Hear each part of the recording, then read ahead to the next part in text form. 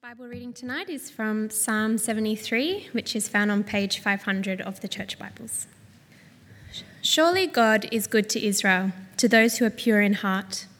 But as for me, my feet had almost slipped. I had nearly lost my foothold, for I envied the arrogant when I saw the prosperity of the wicked. They have no struggles, their bodies are healthy and strong. They are free from common human burdens. They are not plagued by human ills. Therefore, pride is their necklace. They clothe themselves with violence. From their callous hearts comes iniquity. Their evil imaginations have no limits. They scoff and speak with malice. With arrogance, they threaten oppression. Their mouths lay claim to heaven, and their tongues take possession of the earth. Therefore, their people turn to them and drink up waters in abundance. They say, "How would God know? Does the Most High know anything?" This is what the wicked are like. Always free of care, they go on amassing wealth. Surely in vain I have kept my heart pure and have washed my hands in innocence. All day long I have been afflicted, and every morning brings new punishments. If I had spoken out like that, I would have betrayed your children. When I tried to understand all this, it troubled me deeply, till I entered the sanctuary of the Lord. Then I understood their final destiny. Surely you place them on slippery ground. You cast them down to ruin. How suddenly are they destroyed, completely swept away by terrors. They are like a dream when one awakes. When you arise, Lord, you will despise them as fantasies. When my heart was grieved and my spirit embittered, I was senseless and ignorant. I was a brute beast before you. Yet I am always with you. You hold me by my right hand. You guide me with your counsel, and afterward you will take me into glory. Whom have I in heaven but you? And earth has nothing I desire besides you. My flesh and my heart may fail, but God is the strength of my heart and my portion forever. Those who are far from you will perish. You destroy all who are unfaithful to you. But as for me, it is good to be near God. I have made the sovereign Lord my refuge. I will tell of all your deeds. And then the final Bible reading tonight is from Romans chapter 8, verses 28 to 30, which is found on page 972 of the Church Bibles. And we know that in all things God works for the good of those who love him, who have been called according to his purpose. For those God foreknew, he also predestined to be conformed to the image of his Son, that he might be the firstborn among many brothers and sisters. And those he predestined, he also called. Those he called, he also justified. Those he justified, he also glorified. This is the word of the Lord. Thanks be to God. Thanks for reading so well, Chrissy and Beck. It's so good to have the word read well. I want to focus tonight on what I think is the most overused word in the Australian vocabulary. How are you? Good. How's your holidays? Good.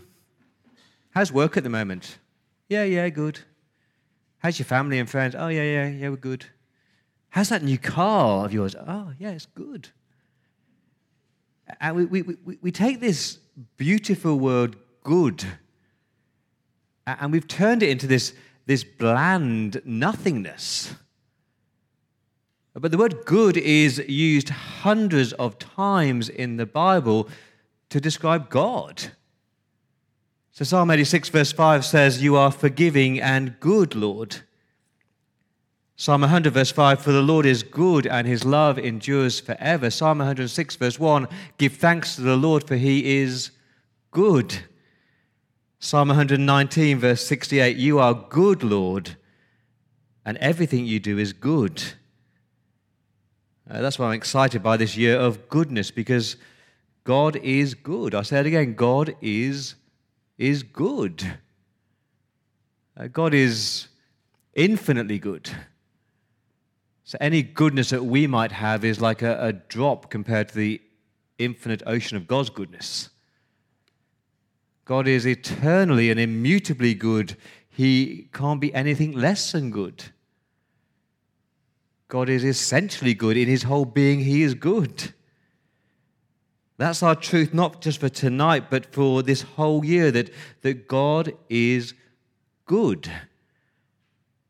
And deep down, I think we all know that God is good, but we're quick to doubt it and we're quick to question it, especially during the tough times of life. So is God really good when you are weighed down by sorrow and sadness? Is God really good when you're struggling to pay your mortgage or pay your rent or put food on your table? Is God really good when that 20-year-old is diagnosed with cancer? Is God really good when your spouse walks out on you? Is God really good when you're weighed down with loneliness? Is God good when ... I find this quote so beautiful. I love it. He says, "Find joy in every day, not because life is always good, but because God is." Let's be honest, life is not always good. Life sometimes really sucks. Life is miserable and it's messy and it's complex. But in the midst of your mess and in the midst of your messy life, you need to believe that God is still good.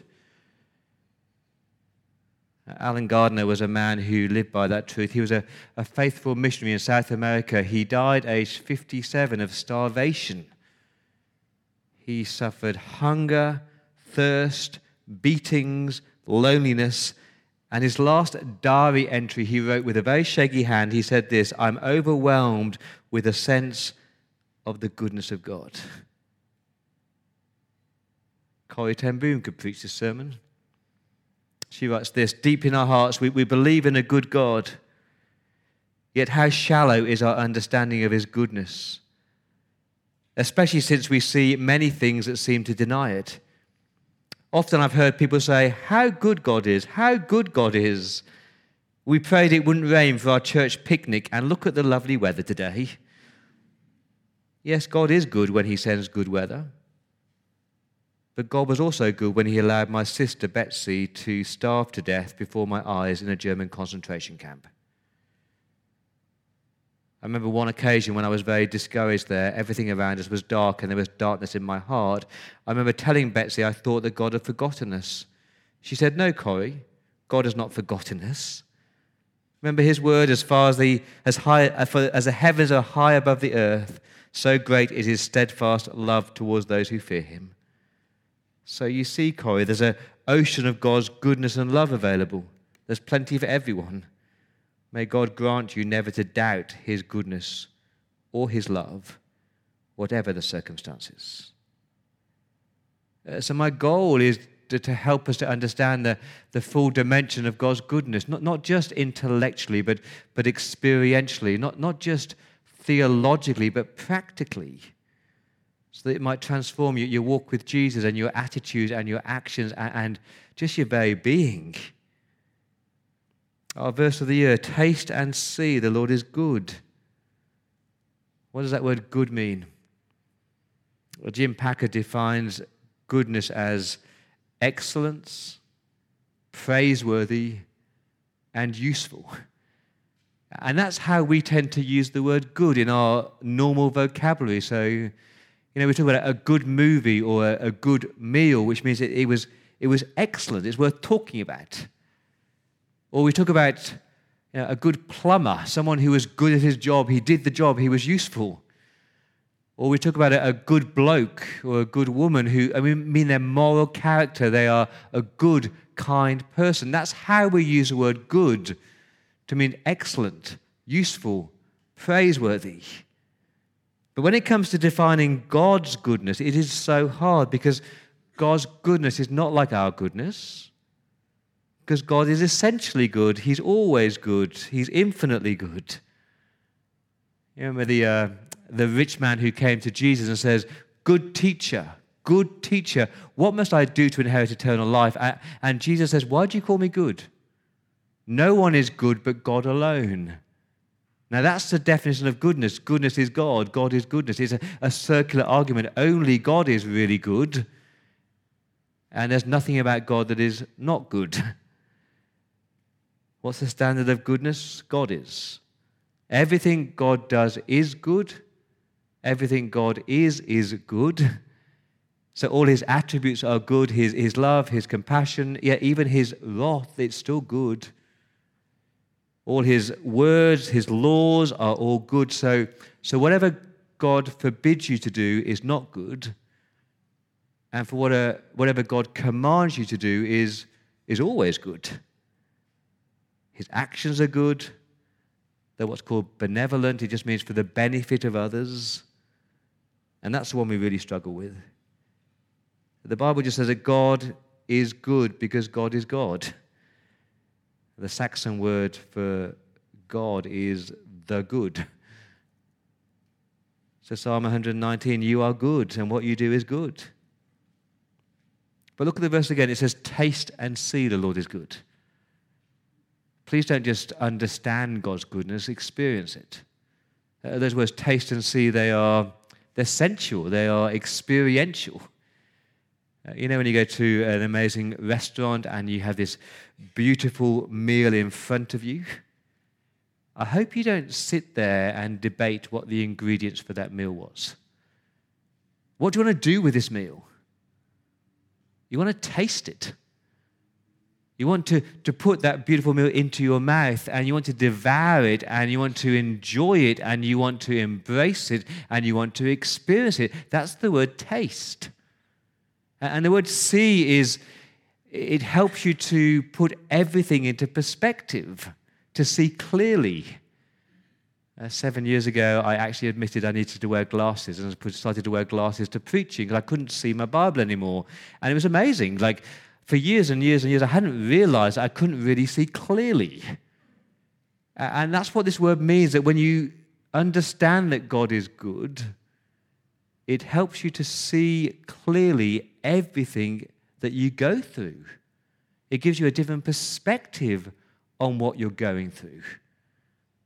So it's my goal that you might taste it and see it. Because I think we talk about the goodness of God, but we don't experience it sometimes or embrace it. Let me unpack 3 types of goodness. Number 1, God's common goodness. What's called God's common goodness, because God isn't just good to believers, He's good to all people.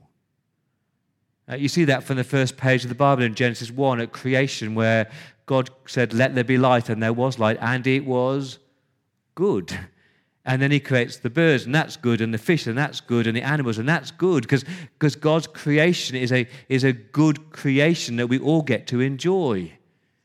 And you might never have thought about this, but God could have created a world that was a parched desert with no water and little food, and said, here you go, inhabit this. That'd have been depressing, wouldn't it? But in his kindness and goodness, he gives us a world that's full of birds and animals and fish, and we have beautiful flowers, and we can smell the first smell of spring. You know, we get to enjoy God's good creation. Everybody does, whether you believe in God or not. You ever thought about the goodness of God, that he has created you with ears to hear beautiful music and nostrils to smell sweet perfume? Ever thought about the fact that he's given you eyes to see a glorious sunrise or a beautiful sunset, and he's given you eyebrows and eyelids to protect these precious eyes of yours, and he's given you sleep for your wearied bodies? And we're supposed to live in God's creation and say, God, you are so good. Psalm 145, verse 9, the Lord is good to all. He has compassion on all he has made. The eyes of all look to you, and you give them their food at the proper time. You open your hand and satisfy the desires of every living thing. And I love that God does not discriminate between any human being. As you woke up this morning in Sydney, millions and millions of people woke up this morning living in this beautiful world, and most of them, let's be honest, ignore God, deny God, or even hate God.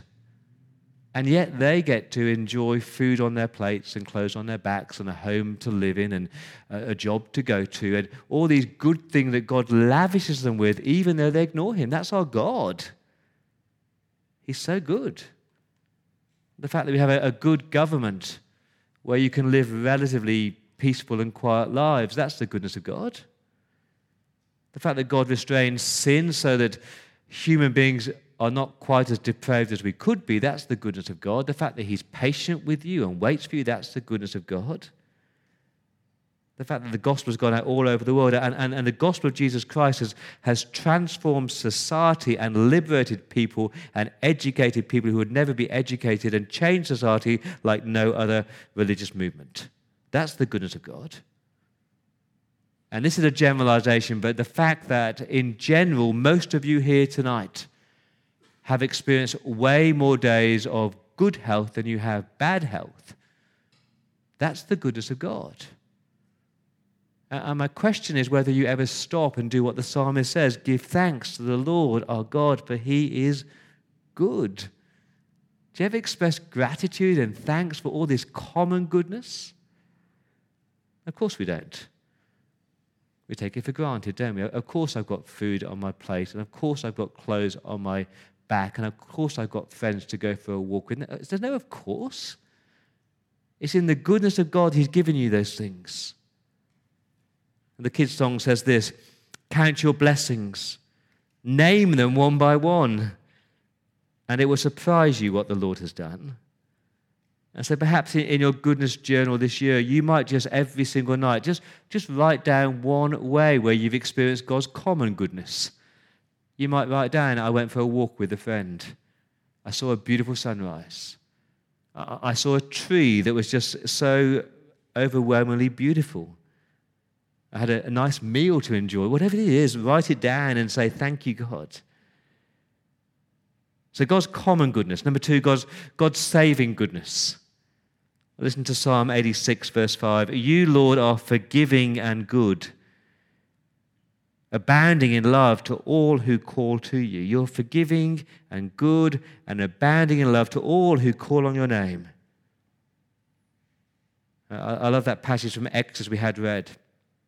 And just to give you the context, so in Exodus, God's people were in slavery, being oppressed, but God in his kindness and goodness, he rescued them, he liberated them, he restored them, he redeemed them, he carried them on eagle's wings and brought them to himself. Not just that, he gave them his good word and said, these are the 10 commandments, this is the best way to live. And in God's goodness, he loved them and cherished them. And there's Moses up the mountain, meeting with God, encountering God. And what are God's people doing?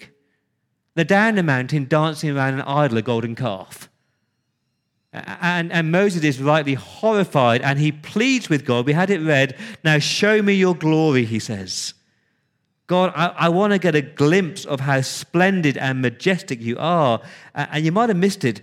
God says, no, I can't show you my glory, but, Exodus 33, verse 19, I will cause all my goodness to pass in front of you. And then the Lord passes in front of Moses. And what does God say?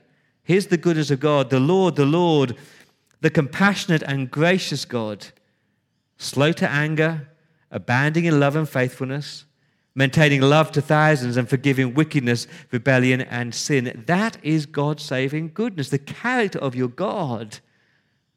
So your God is compassionate. And the word for compassion there, remember that, is this gut-wrenching longing to help and to heal. He sees his people as being harassed and helpless like sheep without a shepherd, and he's full of compassion for them. That's how God sees you. He saw you in your lostness and your helplessness, and he had this gut-wrenching, heart-wrenching longing for you. God is gracious. His undeserved favor, God giving you the good things that you just don't deserve. God is slow to anger. Praise God for that. So patient with us, not wanting anyone to perish. That is good for us. He's abounding in love and faithfulness. Look at that word, abounding. He doesn't just love you, and he's not just faithful. He's abounding in love for you. And the word abounding means it's an overflow. It's like an eruption of love for you. He can't stop loving you. And we just sung it, for God so loved the world And that's not just the fact that he loved it, it's a magnitude word.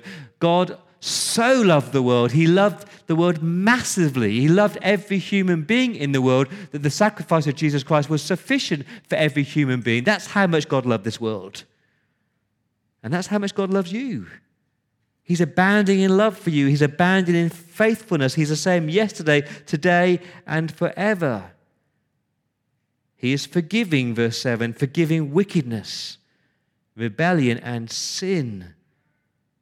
So there's nothing that you have done, past, present, or future, that cannot be forgiven, that has not been forgiven, and will not be forgiven. That is the magnitude of God's love for you. And this is all of God's goodness. And God looked at me, and I deserved nothing. Nothing good. I actually deserved punishment and wrath, but he lavishes me with his love. That is the gospel.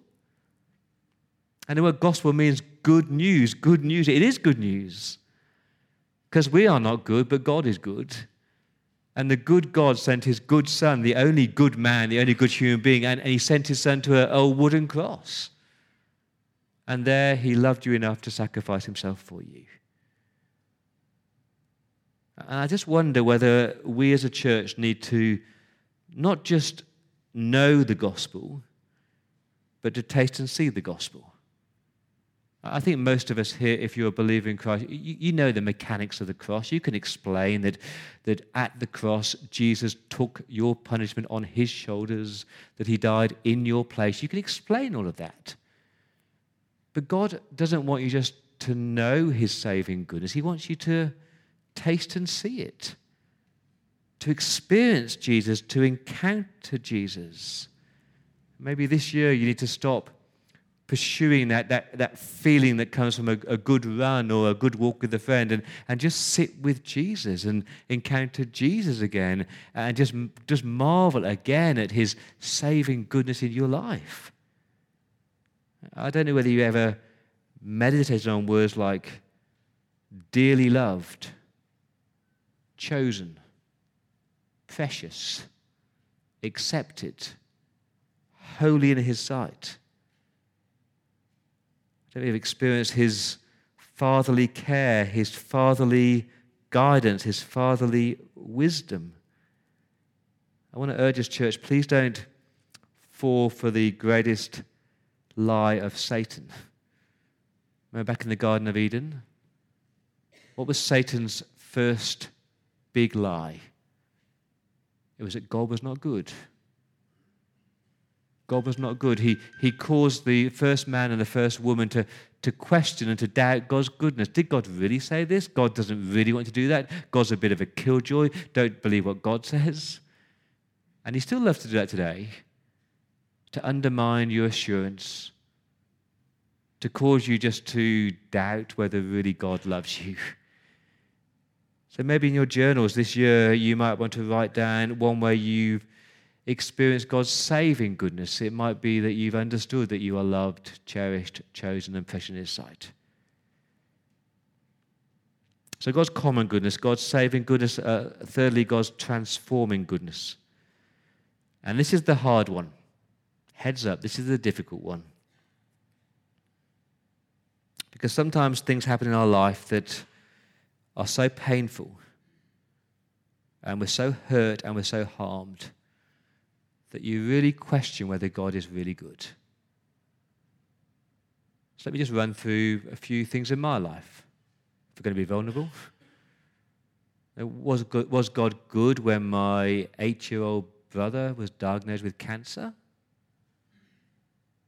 Was God good when, as an 11-year-old, my father was terminally ill for 9 years and we nursed him 24/7 till he died?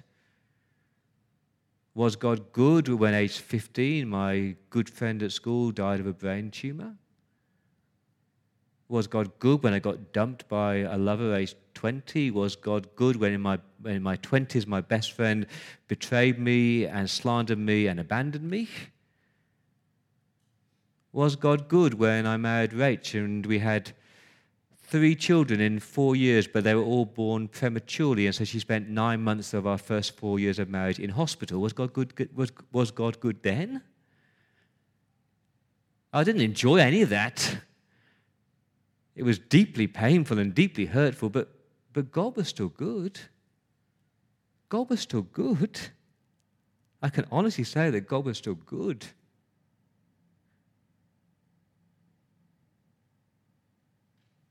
Find joy in every day, not because life is always good. Life is not always good. Life sometimes sucks. But because God is always good. And you've got to see two things about God's transforming goodness if you're really going to enjoy him. You've got to see that God is always for you and not against you. God is always for you and not against you. It's that Kitcher calendar verse that we love to quote. Romans 8:28. And we know in all things God works for the good of those who love him.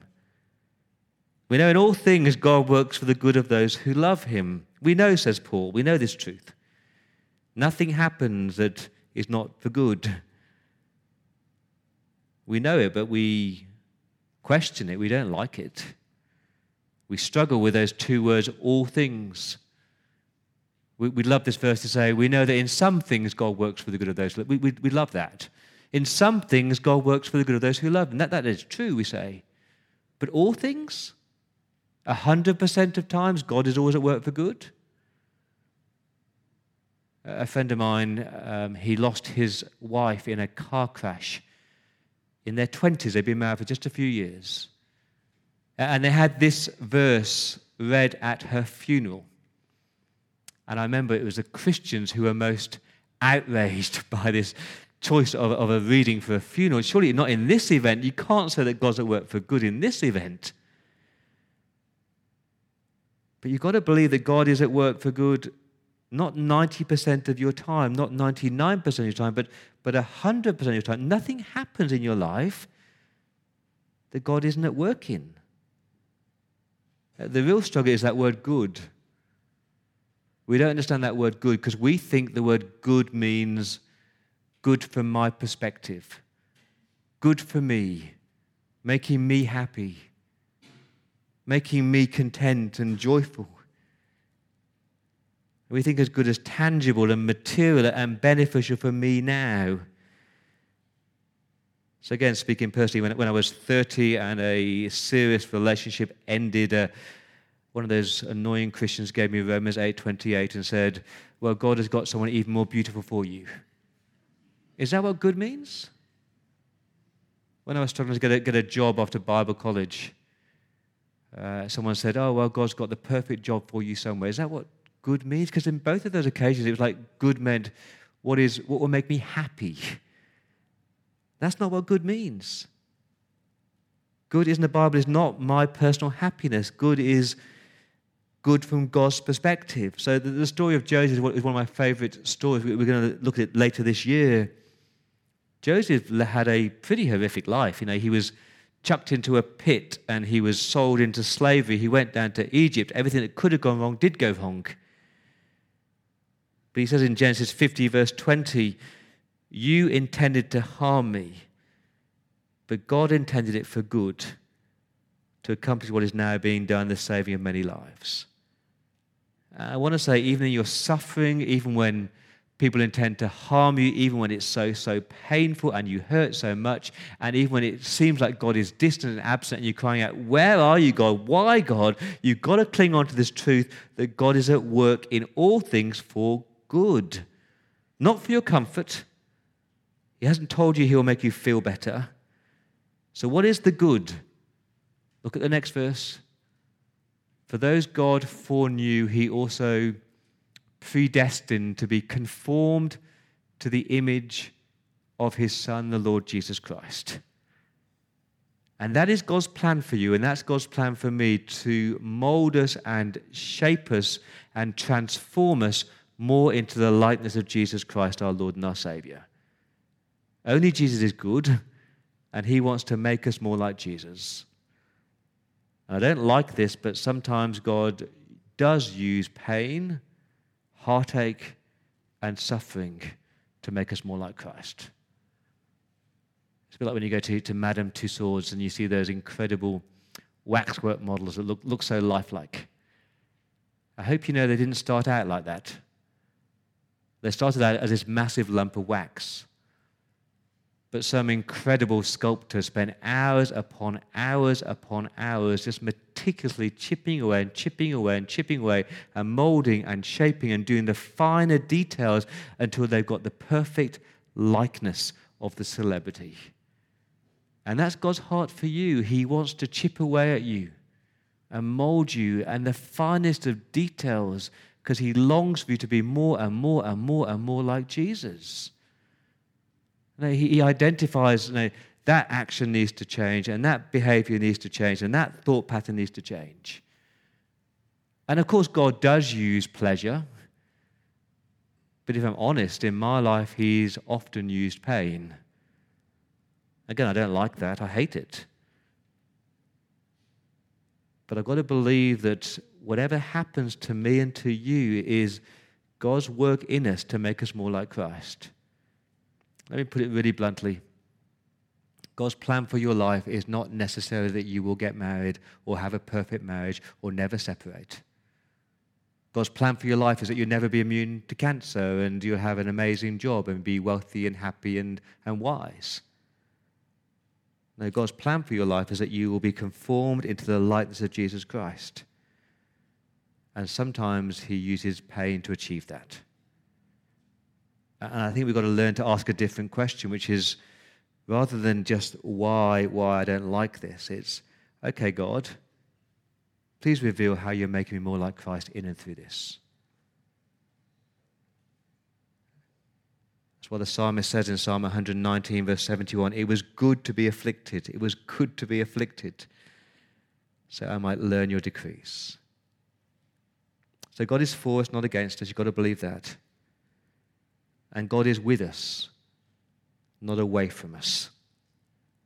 Sometimes God works in our life to transform us so that we will enjoy a closeness and a nearness and an intimacy with him that we would never have enjoyed if he hadn't taken us through those hard times. Psalm 73 is one of my favorite psalms, and it really is. I know that preachers say that all the time, it's my favorite psalm. This is one of my favorite psalms. And it begins with the amazing words, surely God is good to Israel. Surely God is good to Israel. It's this theological truth that this man believes it. He believes that God is good to his people. He believes it up here, but he doesn't see it. Because his reality as he looks at life is not that the Christians, God's people, are having a nice life. His reality is that he looks at the world around him and it seems that the wicked are prospering. And all these people who ignore God and deny God, they're having great lives with their fast cars and their nice houses and their nice holidays, and nothing bad ever happens to them. And he starts to envy them. And he starts to slip into self-pity, saying, why have I bothered God? You ever done that? You ever looked at your life and thought, God, I've tried to serve you, I've tried to honor you, but actually my life is terrible. And look at the life of that person. They're having an amazing time. They don't know you, God. Let's be honest. I do it all the time. I look at the people on the trains and I'm thinking, wow, look at your life. It's amazing. But then he realizes something in verse 15. He said, then I entered the sanctuary of God and I understood their final destiny. I brought eternity into the picture, and they may have success now, but they don't know you, God. And then he has this amazing declaration which you've got to believe. In your pain, in your loneliness, in your sadness, in your hurting, in your confusion, you've got to believe verses 23 to 26 of Psalm 73.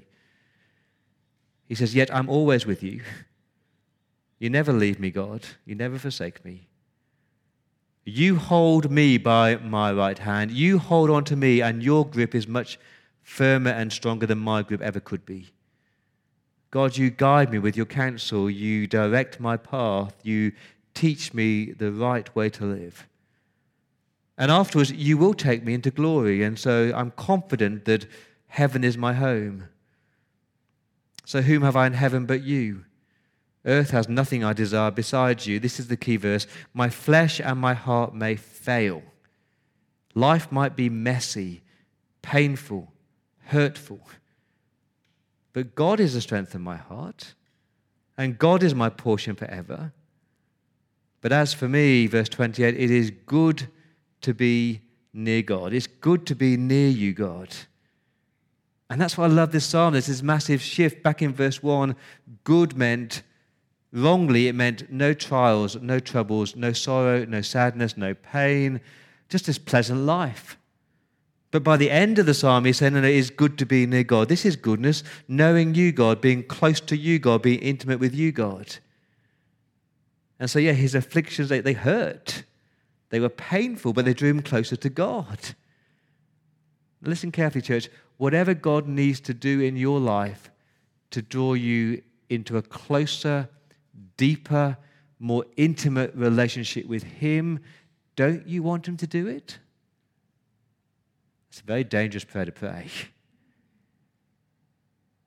George Whitfield said this: if God puts thorns in your bed, it's only to awaken you from the sleep of spiritual death, to rise you up and to seek his mercy, or to keep you from complacency. Remember, God is always good. I've been at a church in Oxford, 30 years ago, and one of the assistant pastors had a cancer scare. And he came to a prayer meeting and he just had the news from his tests, his biopsy. And he said, oh, it's good news, it's not cancer. And we were going, oh, God is good, God is good. And he says something like this, I'm going to paraphrase. He said, yeah, God is good, but God would still have been good if I had cancer. I just have to ask a more difficult question: how is God using this cancer to draw me closer to himself? Because God is always good whether he sends prosperity or pain. God is always good whether he sends prosperity or pain. Do you believe that? Let me have a pastoral moment with you, 7 p.m. I know that you love Jesus. I know that you know God and you know Jesus. I have the joy of hearing your stories, and it's just beautiful. But please don't be satisfied with just a knowledge of Jesus when you could have an intimacy with Jesus, a closeness with Jesus, a nearness with Jesus, an experience of Jesus, an encounter of Jesus that goes way beyond the intellectual. You've tasted and seen how good he is. I long for that, and I hope you do too. If you got it, God is desiring to transform us, to change us. He's always for you, chipping away to make you more like Christ. He's always with you, wanting his intimacy with you. And my prayer is that this year you might taste and see just how good God is. So let me pray. Psalm 116 says this: how can I repay the Lord for all his goodness to me? Lord, how can we repay you? You've been so good to us. We thank you, Lord, for all the mundane things that we take for granted. Thank you, Father, for the people you put around us, for food, for shelter, for clean water. Thank you, Father, most of all for our Lord Jesus and for his grace and his love and his mercy towards us. And thank you, Father, we want to thank you. I want to thank you that you do use hard times to chip away at us and to transform us. Thank you for that, Lord. In Jesus' name.